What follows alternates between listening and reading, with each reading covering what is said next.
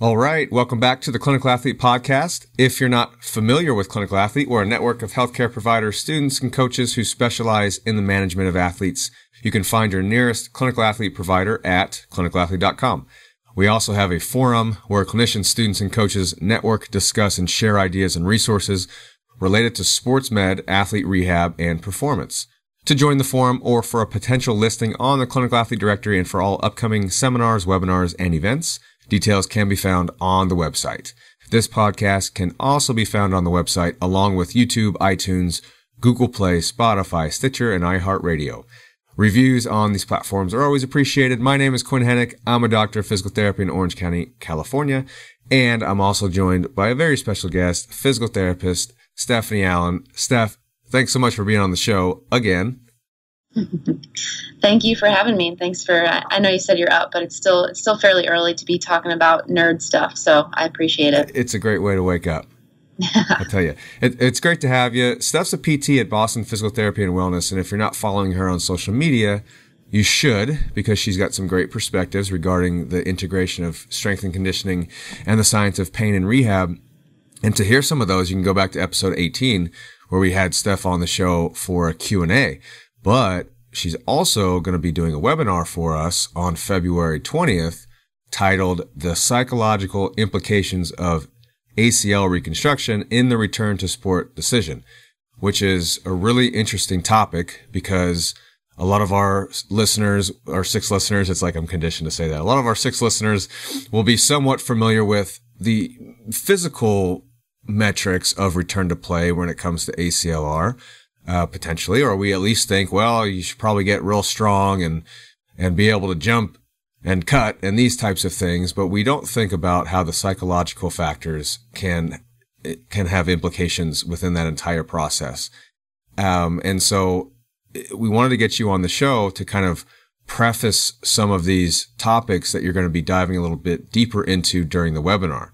So I guess we can just jump right in because this is a topic we can go as deep as we want to. And what are some of the common themes that you see in the literature regarding the psychological factors that go into the rehab of an ACL? Yeah, I think first off, you sort of just said it yourself in the sense that what research does show is we are pretty good at taking care of the physical side at this point. The physical measures, we're very cognizant in general. Coaches, PTs, even some of the surgeons themselves are really cognizant of quad to hamstring ratio, of jump and land, of single leg control, of, implementing a strength program, sprint program, and then, soft return to sport, those kinds of things.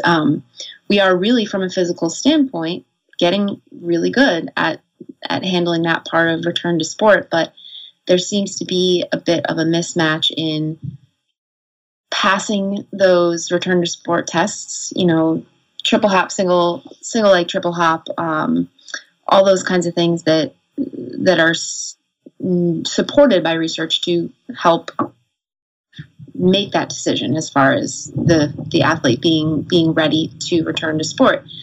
So the problem and or the mismatch that I'm referring to is that all those scores seem to be really good, especially with elite level athletes, but the actual rate of return to prior level of play, like pre-injury level of play, is not necessarily improving along with those, us seemingly getting better at helping to physically prepare. So what exactly are we missing if the physical side of things is pretty good?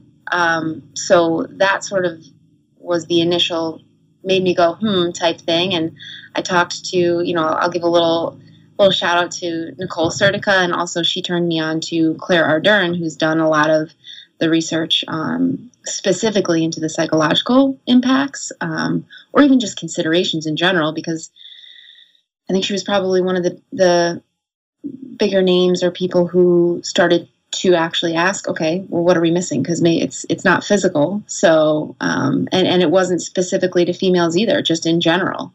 So, I know that was a little bit of a long preface, but then as far as once I started to dive in, I'm doing a little bit of a series right now with Josh Walters, the Human Movement Rehab. But what's been consistent is self-efficacy. And I know that it's not one thing, but across everything I've read so far, meta-analyses, all those things, it seems to come back to setting the athlete up for success in things and promoting things such as confidence, autonomy, and self-efficacy, having them actually believe in their capability and skill with which they do have. It's just that they don't necessarily, after having an injury, maintain that, even if they did have it before. And I'm wondering, this might be my bias, but I'm wondering if maybe some of the underlying confidence / self-efficacy stuff is maybe just brought even more so to the forefront when you take their ability to play their sport away, and then when you re-implement, you talk about return to sport after they have, ACL is a long road. So you're talking about 6, 8, 9, 10 months, a year that they've been quote unquote rehabbing, and they're crushing rehab. That's great. But then you start to talk about things like a soft return to sport, and you get these reservations, I'll say. And then you're kind of wondering, like, where the heck did this come from and how do I deal with it? Because my job is to get this kid back on the field. So I think that's what we're running into. But I think that across, they call it different things in the different studies, but to me, what it full circle kept coming back around to was any which way that you can promote self-efficacy is a really damn good place to start. First of all, shout out to Josh Walters, Human Movement Rehab. That's pretty cool that you guys are working on something there. Such a good dude. Oh yeah, Josh is awesome. Can you define self-efficacy, and then within that, can you talk a little bit about what you think? This is going to sound, very broad, but what society tends to do to perpetuate the portrayal of an ACL injury, contributing to fear potentially and a decrease in self-efficacy? Yeah, I want to actually do it justice. So I'm gonna quick scroll here because they define it kind of in the context of injury. Oh, perfect. Oh, also before I forget, can you spell Clara's last name for people? Oh, it's Claire, Claire, and it's Ardern, Ardern.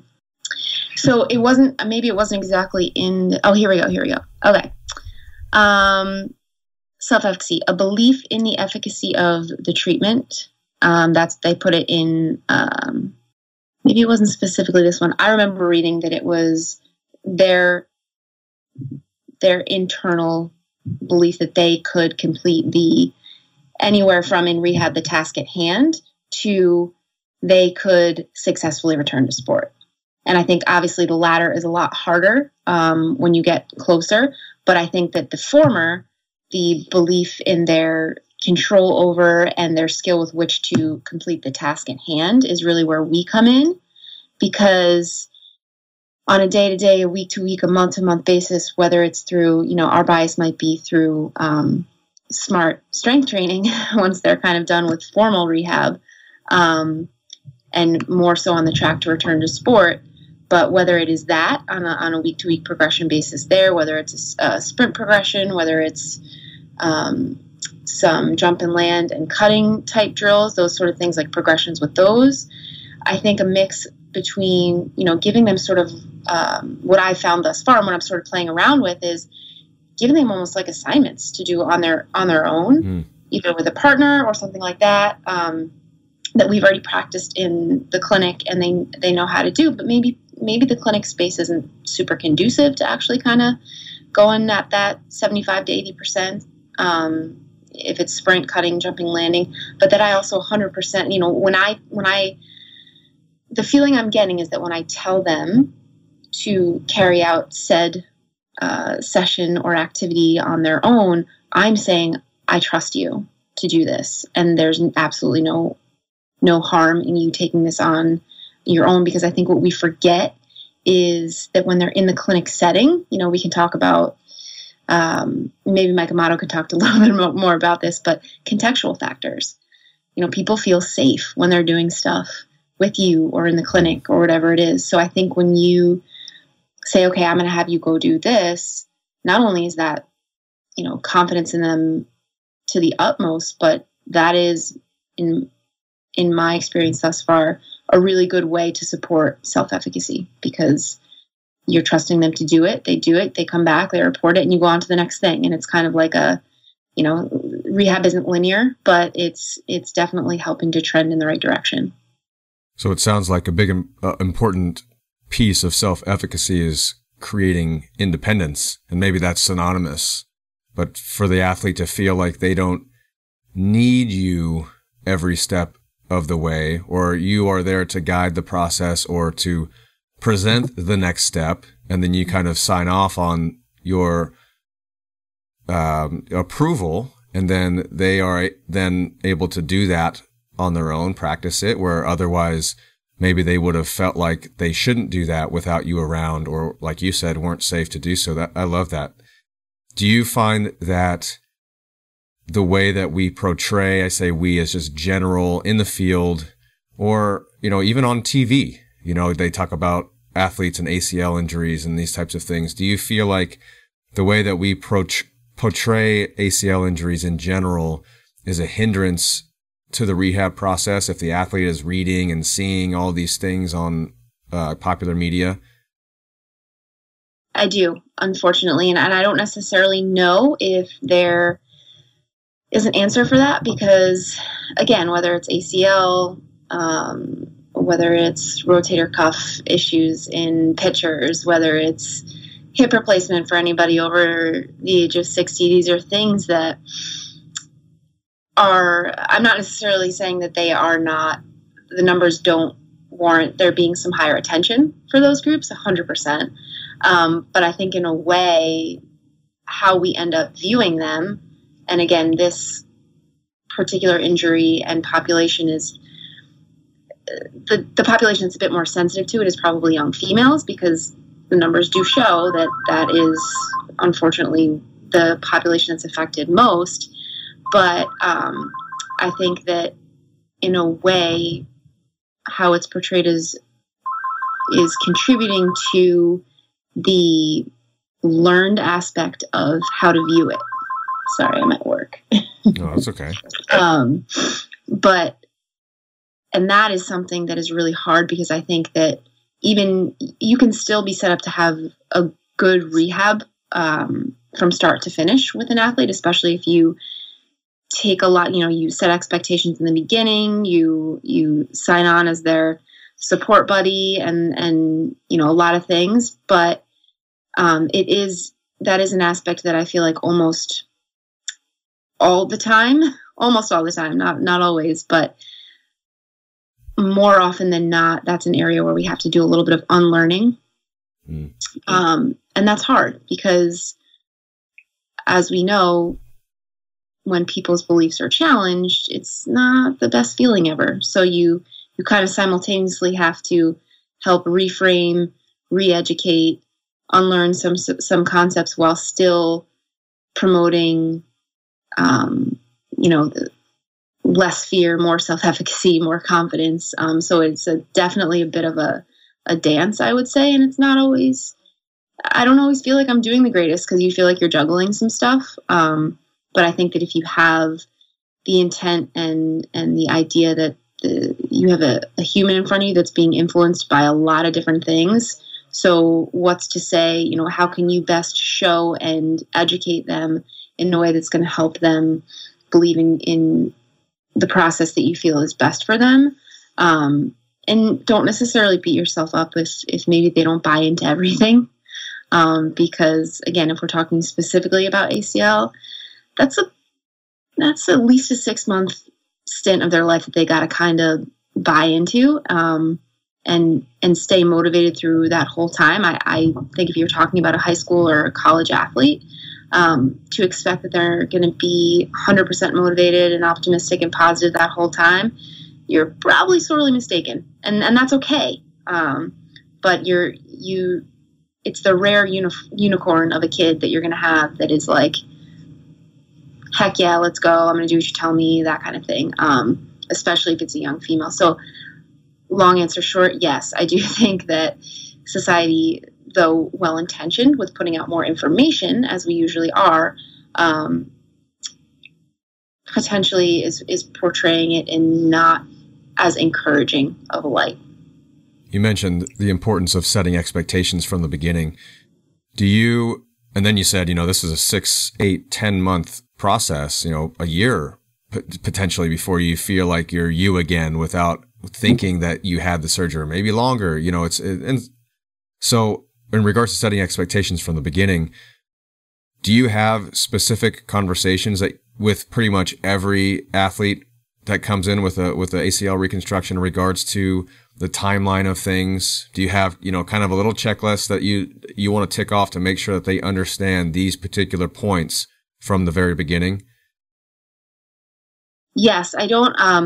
That's actually a good idea. I should probably write some of these things down. But there is a general flow to the conversation that I have first.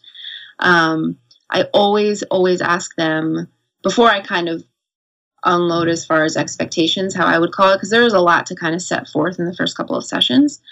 But I always ask them what their goal is, and I specifically say this is more as of late, probably not even the last year, maybe 6 to 8 months. And I don't remember where I heard it, so I should credit someone that I don't know probably. But I asked them, if you didn't have this injury right now, two completely, 12, 14-year-old non-injured knees, and you were at this stage in your life, because sometimes it's transitioning to college or whatever it is, and they're kind of wondering, do I continue to play and try and play in college?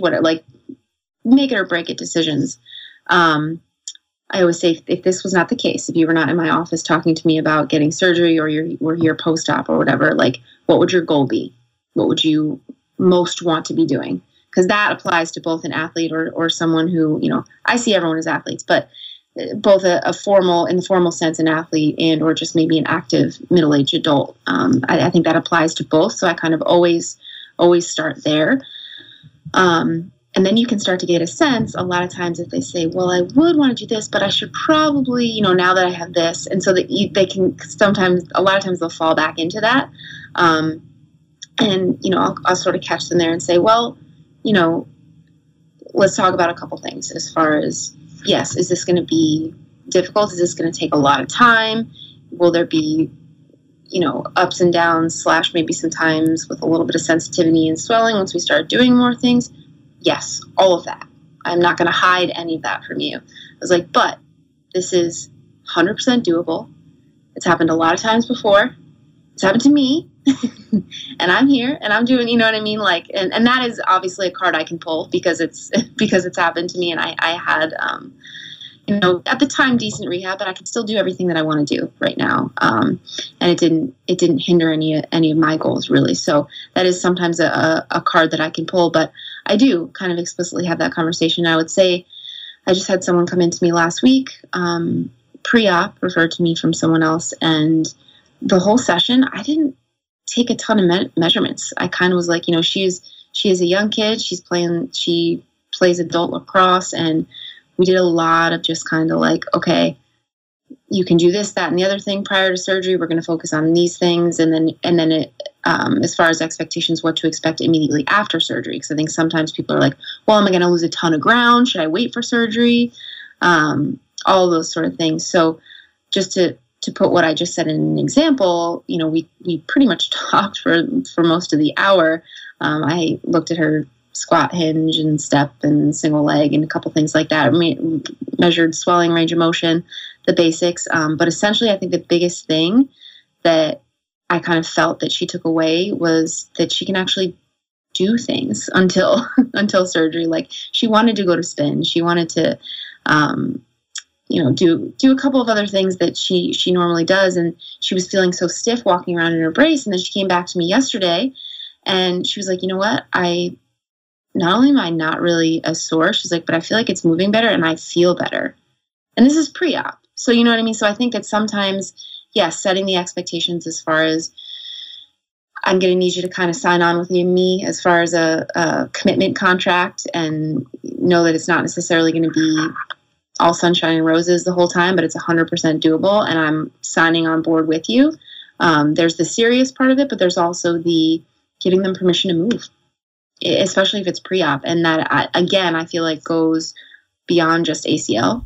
I think that we probably, quote unquote, give permission to move to a lot of people in their initial eval because they've either been told, don't do this, don't do that, or the other thing. And I've even had some people tell me that I'm so sick of just being told not to do stuff. And I'm like, okay, well, I'm not going to tell you not to do that. So it definitely applies to them. And even though it's a little bit unique, that's a little bit of the spiel that I usually have first day or first couple sessions. Yeah, I think with ACL especially, there's this misconception that you shouldn't work the knee until it gets quote unquote fixed. Yep. And we know that the stronger you are going in, the more muscle mass you have going in, the better you are coming out of it. But I was going to ask you before I forget, do you have any athletes right now who are ACL deficient and are opting to not get surgery? Or have you had those clients in the past? I've had one. Most younger clients obviously opt for surgery, especially if they're going to continue, just more from, talking about arthritis down the road or stability in general. But I did have a patient who had been a Cobra for 5 years, and he was I think he's 27. He's going to end up getting surgery. But he was not to the same level. He was playing hockey. He was, I think he was playing like summer league soccer or something like that. Nothing crazy, intensity or whatever, but still sport of sort. And he was lifting and running. So I have definitely seen that be successful. And I have not worked directly, with them, but I have met actually patients that I was working with for something else, a shoulder or something like that, who said they've had a partial tear for a long time, or they've had a full tear and just, they were a little bit older and not going back to sport anyway. They just wanted to kind of go to the gym and be healthy and fit and whatever that means for them. And they don't have any problems. Yeah. The only reason I asked is because I have two on my caseload right now, both in their late 30s, and neither of them doing any type of cutting or jumping or running sports. They just lift weights, and one of them does jiu-jitsu. So it made me think their questions were commonly to me, especially in the beginning, well, how am I going to ever get back to full function if I don't have an ACL? And it's warranted that it may feel somewhat unstable for a while, or, maybe even just a little bit different for a longer while. But It's not like your knee is no longer connected, or you don't, it's not like your patellar tendon that if you didn't have one of those, it would be pretty darn hard to use your knee or something like that. So there is that misconception. And it took a while for them to understand that we can pretty much do everything that you want to do, and we're going to treat it pretty similar to as if you had the surgery. There just won't be that initial stage post-op where, you're all swollen and cut up and can't move. We actually get to almost have a head start. The end game, is generally going to be the same for you because you're not going to these specific sports. And we had the conversation, but it was just, I saw the parallel there when you were talking about training pre-op. Yeah. Do you make sure that you ask your athletes, or you talk to your athletes about time-based references versus criterion-based references? And what I mean by that is, I'm sure, or correct me if I'm wrong, but I'm going to assume a lot of your athletes will ask you about timelines. When will I be back? When will I be able to do this? When will I be 100%? Those types of things. And especially if they've already gotten some of those answers, maybe from the surgeon, or, the surgeon said I'd be cleared in 4 months, or the surgeon said I'd be back on the field in 6 months doing stuff. Yep. Do you do anything to kind of spin that a little bit back to, well, let's pass these kind of, baseline metrics or these benchmarks, and then we'll kind of see, talk to me a little bit about that. Yeah, I think that the most common time that comes up initially is when they can go back to running. And there's such variety still in what surgeons are comfortable with. I would say the majority are still a little bit more conservative, and they say nothing before 10 to 12 weeks.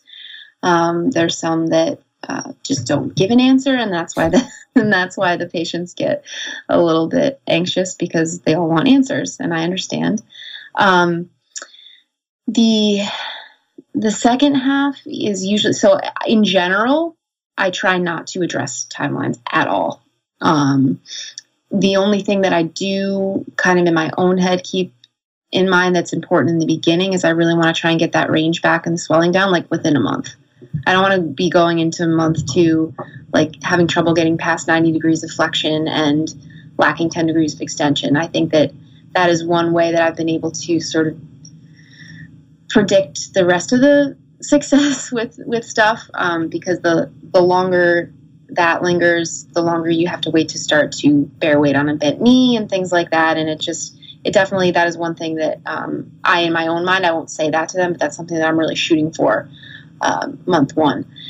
The second thing that's been really, really nice to help me, I guess, state my case for not necessarily or adhering tightly to timelines and or advocating for a little bit of comfortable with the uncertain with some of the timelines is I got to give credit to Mick Hughes and Randall Cooper, because they came out with the Melbourne ACL guidelines, and if you look at it, and it's definitely something that if you haven't already taken a look, I want to say it's like $5, something like small to get this whole protocol. And their point was not necessarily to, it was a more abundance thing. They wanted to just share the knowledge, which is great. I appreciate it. And I was able to look at it. And it's great because it is both clinician and patient or athlete friendly as far as reading and getting an idea. And for the clinician themselves, there's a really detailed like scoring sheet with criteria and all these things, but it's heavily backed by research. So a lot of times if people are kind of probing for where you get that from, or is that just are you just really lax on timelines? If I'm getting that sort of skeptical vibe, I will totally show them that and say, listen, these are really, really strict in-depth guidelines from one phase to the next. And it's almost like, sometimes one of the analogies I use is parents freak out if their kid isn't talking by like 10 or 11 months or whatever those milestones are for walking and talking. And it's pretty well accepted at this point that is a very large range and each kid is different. And I say, I don't see this any different, that there's certain things that, taking your specific goals in mind, taking any concomitant injuries that came with it, if it wasn't just straight ACL, taking into consideration any complications with surgery, any previous injuries, all of these things make your timeline different than somebody else's, even if it's just a week or 2. And usually they're pretty understanding of that. Because I also do say this, at the same time, it's not like I'm going to be lackadaisical with you. Like, I'm still going to push you. But if it's one of those things where I want to wait a week or 2 and run at 12 weeks instead of 10 weeks, that shouldn't be concerning at all. And you're going to get to your goals, your path.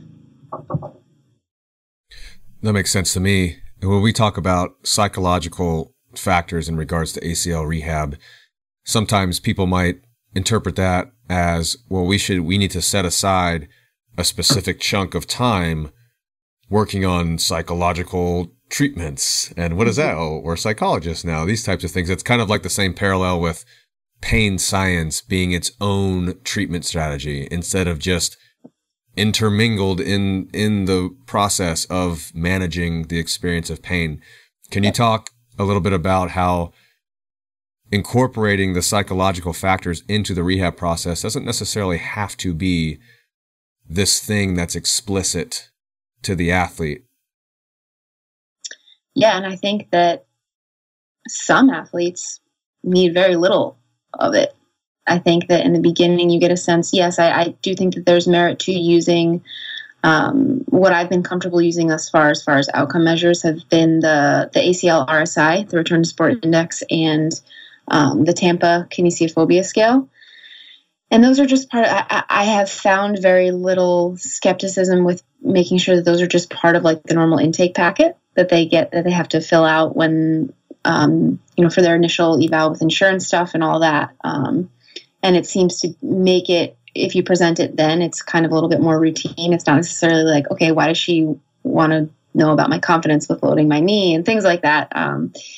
So yes, I do think that those are important, but I think that what makes it most useful, and I even hesitate to say it as far as a treatment thing or tool, because it's really not that. Just like you said, pain science isn't like a modality, really. It's the clinician having some background knowledge of that concept and then being able to navigate where it might be snagging or hindering progress. So, for example, I'm not necessarily going to have a psychological conversation with the person day one. As we start to do things, as a clinician at this point, you can really tell how confident they are with,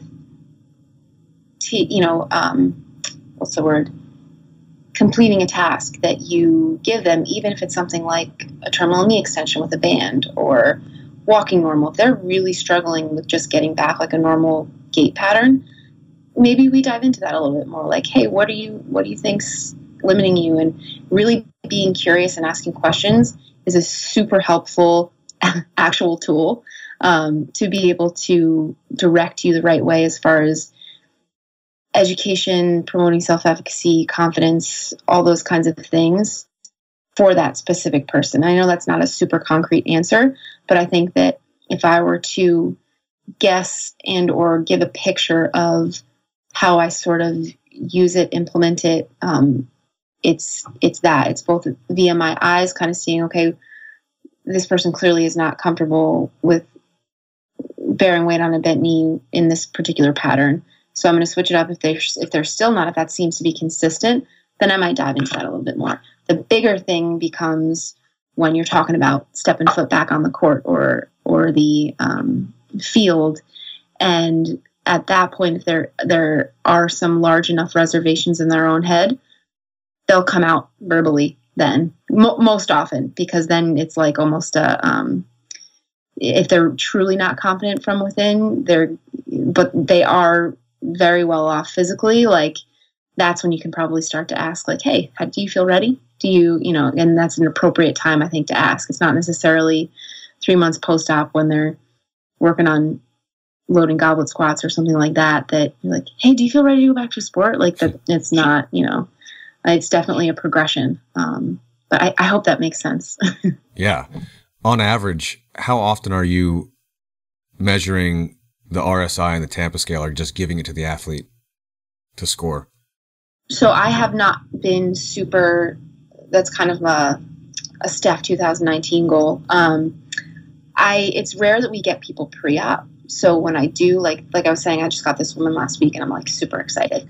And she's super strong. So I'm really pumped. But it is helpful to be able to have that measure as like a baseline, either right after surgery or before surgery. And then, to be honest, I am planning to, from this point out, do like in every 3 or 4 months. Actually, probably every 3 months, just because after 6 months or so, what I'm hoping to start to do is something a little bit more along the lines of like be a remote coach almost, and be like, potentially be a little bit more hands off and help guide them through a strength program / maybe they come in once a week or once every other week, and we work a little bit more on the plyometrics and some of those kinds of things and sport specific stuff. I'm hoping that that's where my role is shifting to at that point. So in that case, it might be a little less often, but I would love to do it, 3, 6, and maybe a year, as far as keeping some of my own data. That model sounds really interesting. It kind of goes back to what you said earlier about you being the guide in the clinic and then sending them off to do their own thing. And then they can come back to see you, you check up on things, level up a little bit, and then do it again. Yeah, I think that is where I see myself, and hopefully where outpatient sort of, a good outpatient experience goes towards. I think that I think Derek Miles is already doing something like that a little bit at Stanford. And so I'll probably have to pick his brain at some point as well. But it just, especially now being in network and still treating people with insurance, it's such a pain in the you-know-what, because they get to a point where they're quote-unquote not approved for anymore, but you're like, well, shit, what do we're not quite done here. But I think that we can nip that in the bud in the sense of spreading, after that first phase and a half or first 2 phases, we sort of spread them out a little further, delegate tasks, unless there's some other confounding issue going on. But for the most part, if they're putting in the work, I think it's more than appropriate to do that at that point. And the nice thing now is not only are you kind of quote unquote working around the insurance issues, but now you're also feeding into the self-efficacy, which what the research is showing is kind of exactly what we want to be doing. So to me, if we can start to set up that type of rehab to transition to training with a little bit of supervision, and then a soft return to sport, I think if we can set that up and make that the expectation and have people pumped to do it, I would be hard pressed to think that we don't make a little bit of progress as far as return to prior level sport. Well, and if you save some visits for after they return to sport, do some checkups, because some athletes, once they're back on the field, they kind of forget that about rehab. And sometimes you can have a little bit of a regression. That quad index can look real good going back in. And then 3 or 4 months into the season, you can retest and it's like, ooh, we lost a little bit of ground. So yeah, absolutely. Yeah. One of the reasons I asked about how often you plan to reincorporate those outcome measures is because I just took an ethics course from Nicole Sertica, actually, and it was very, very similar to the topics that we're talking about. It was ethics of return to play. And one of the scenarios that she threw out there was, what if all of your objective measures check out? Your quad index looks fantastic, your hop tests all clear, rate of force development clean, they're looks really, really good. You can't, the eye test, which that is probably means nothing, but they just look good objectively. Yep. But then either you ask them or your outcome measures say otherwise in regards to their psychological readiness. Have you experienced that where objectively they're looking good, but they may be mentally not quite there? Or do you actually find a correlation? If somebody is super strong and rate of force development's all clean and all these ratios are solid, that tends to correlate with a higher psychological readiness? Thus far, I would agree that usually if the physical tests are being passed with flying colors, they know they're crushing it in a sense. I think that the part where the psychological stuff can be detrimental is that they just tend to be that type of person or that type of kid in that it doesn't really matter how well they're doing. They're still going to be skeptical. They're still going to be somewhat traumatized from the original experience, even if it's 6+ months out. And at that point, usually, because you have to think about it too, you've been spending a good amount of time with this athlete for a lot of months. So if you haven't already touched upon it or they haven't sort of alluded to it, that's when I think having the actual candid conversations of like, do you feel ready? Definitely come in. And then as far as specifically to your question, I've had one very clear interaction with an athlete that is just what you proposed, as far as she was strong as hell, like moved really, really well. Everything looked equal. But she was just so anxious about going back and not feeling ready. And like, was unsure about sprinting, but everything that we tried, everything I threw at her, she did great. And that was tough because I didn't have her for most of her rehab. She came towards the end because she had had rehab at home and then was playing college locally, or playing college lacrosse locally. And so was kind of coming off of working with a different rehab team. And this perfect example, they set her up so well physically, so well. But just from talking to her for 5 minutes, I was like, I would have picked up on your anxiety in general like months ago and probably started to plant seeds. And so really what we ended up doing, because I only got to see her for 4 or 5 visits before she went back, was we sat down for like one whole session. She didn't do anything physical because she was just so, I mean, she cried a couple times and that's okay too.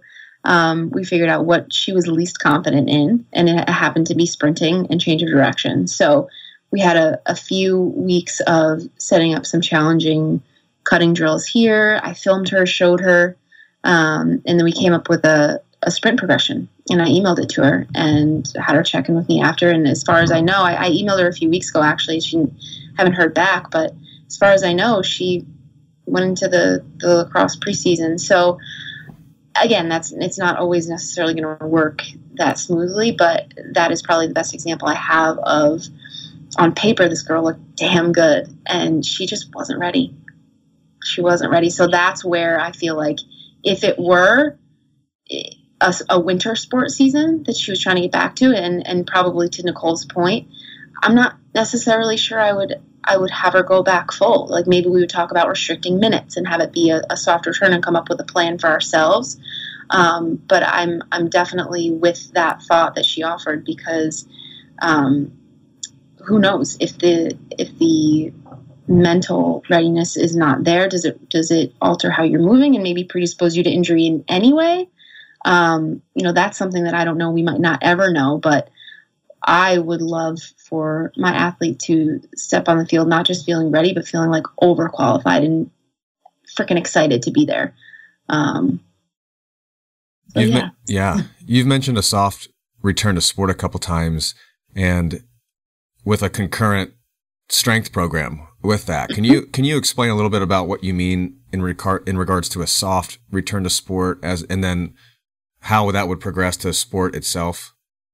Yeah, absolutely. It is slightly different for different sports. So there's certain sports where, like, something like soccer or basketball or lacrosse is nice because you can literally just cap it at minutes.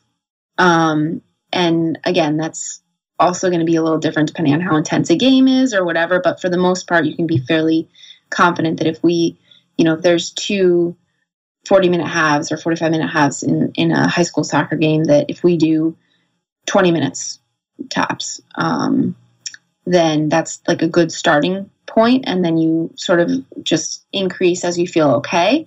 And then for things like football, it could be number of snaps. For volleyball, I think there's number of I don't know how they exactly sub in or out or whatever, but matches per se, like one every time they switch, you come off type thing.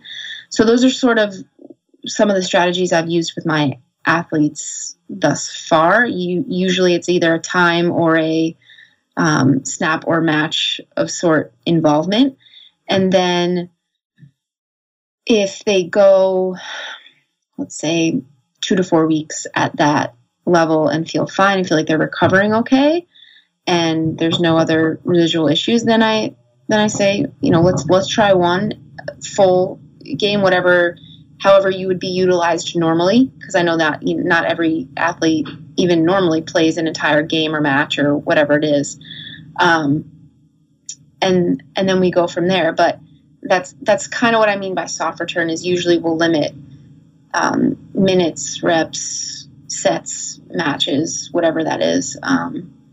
And I find that prior to that, having them sort of almost have a soft return to practice.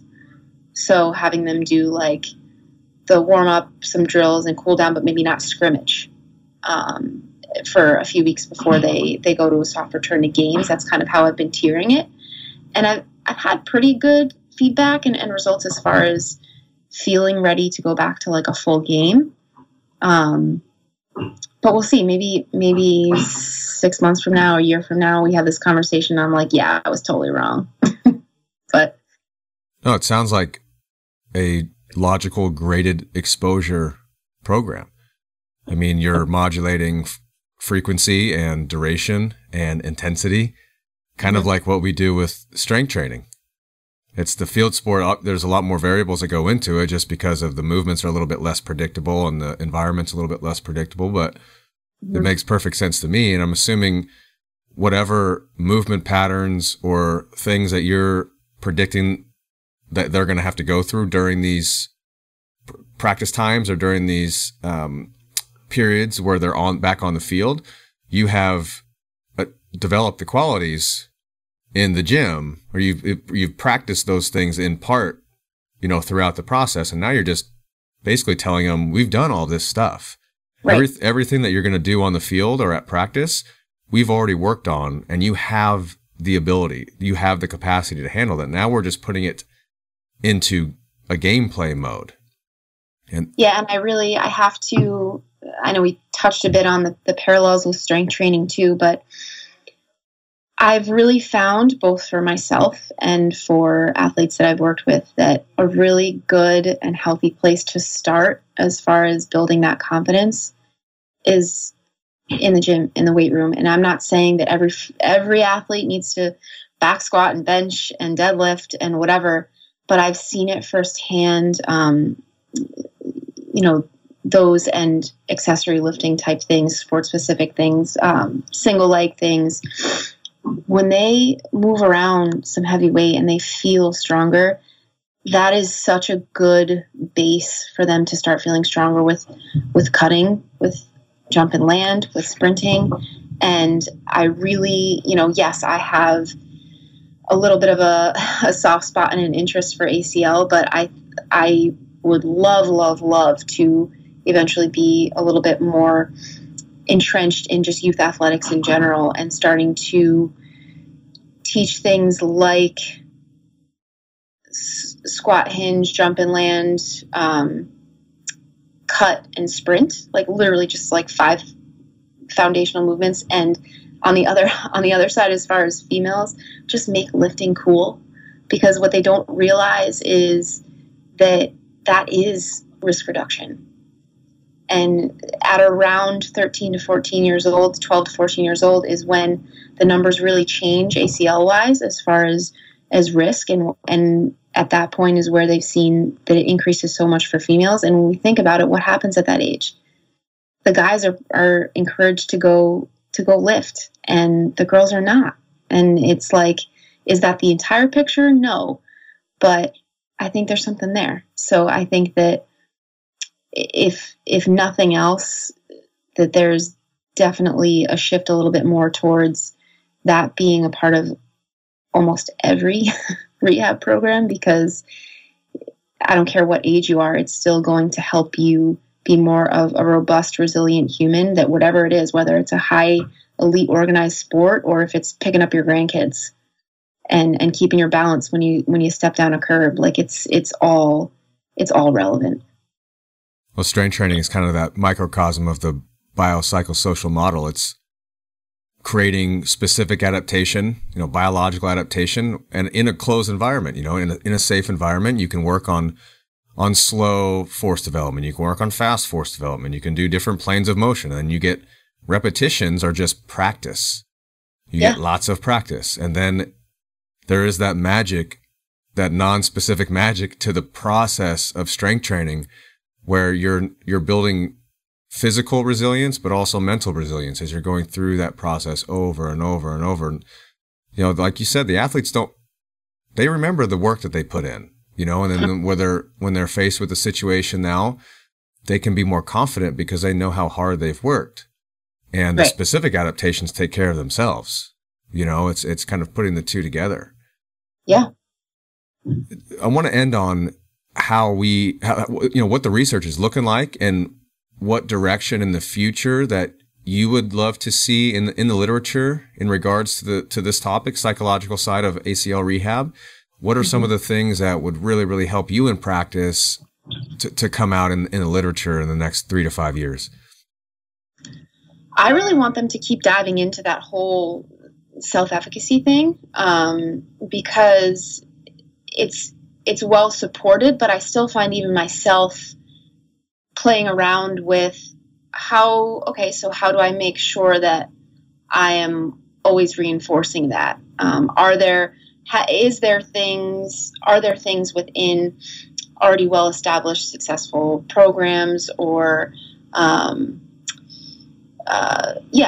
programs, rehab programs that have specific, I hate to say the word tools, but like strategies, I guess, to progressively address confidence and self-efficacy within their kind of protocol already. I don't necessarily know if that's possible, but I think that because it was something that both in qualitative and quantitative studies, meta-analyses that I haven't read all of them, obviously, but in what I've come across so far, that seems to be at the center, at the root of a lot of these things. So if that is kind of the consensus thus far, then okay, can we dive a little deeper and figure out if there's specific ways to promote that and keep that at the forefront of what we are doing clinically. So that is probably, like I said, it's probably super hard to study, and I'm not necessarily sure I have the answer, but for lack of a specific one, I think that what's out there so far, kind of we just need to keep going with it in a sense, because a lot of the research itself is good. A good study per se is one that doesn't necessarily answer a question, but gains a lot of insight and information, and then prompts an even narrower / better question. And I think there's been a lot of questions brought up in, Claire Ardern's studies, and some of the others that I've looked at. And I think that, it's not necessarily anything specific, but let's keep going with this for a little bit longer and get a little bit more information, maybe from different demographics as well, instead of potentially elite level athletes, because I think that there's also a good portion of the population that are sort of, like you said, just middle-aged active, and I think that they fly under the radar with ACL, but they are just as prevalent. So I think that one suggestion I would have is potentially expand on the demographics of who they're studying. But let's just kind of keep pushing forward and just keep asking these questions, because I don't think they're asked enough. I love what you said there, that we should just try to set up the next question. And that's really what science is, right? You ask a question, and then it directs you to the next question, and you set it up one study to then ask the next question. And yep. I don't think that when we're talking about anything psychological, psychosocial, that it's going to be easy or black and white to study. I think there's always going to be some of those limitations and uncertainties, but this was awesome, Steph. Thank you so much. I learned a ton. I've got notes here, some references I want to check out, and so Steph is going to be doing a webinar for us, like we talked about, on this exact topic. So she's going to dive in to this stuff even deeper. It's going to be on February 20th, and the link is on the Clinical Athlete website. So you've got a couple options there in regards to signing up. And Steph, where can people find out more about you? Where can they connect with you? Yeah, thank you very much for having me on and letting me. I'll dive down the nerd rabbit hole a little bit on February 20th. There's another study that I kind of fell in love with over the course of the last week, so I'll touch on that a little bit too. Mostly on Instagram, just at stephallen.dpt. We also have a Boston PT Wellness page. It's at Boston PT Wellness. We're working on being a little bit more consistent there.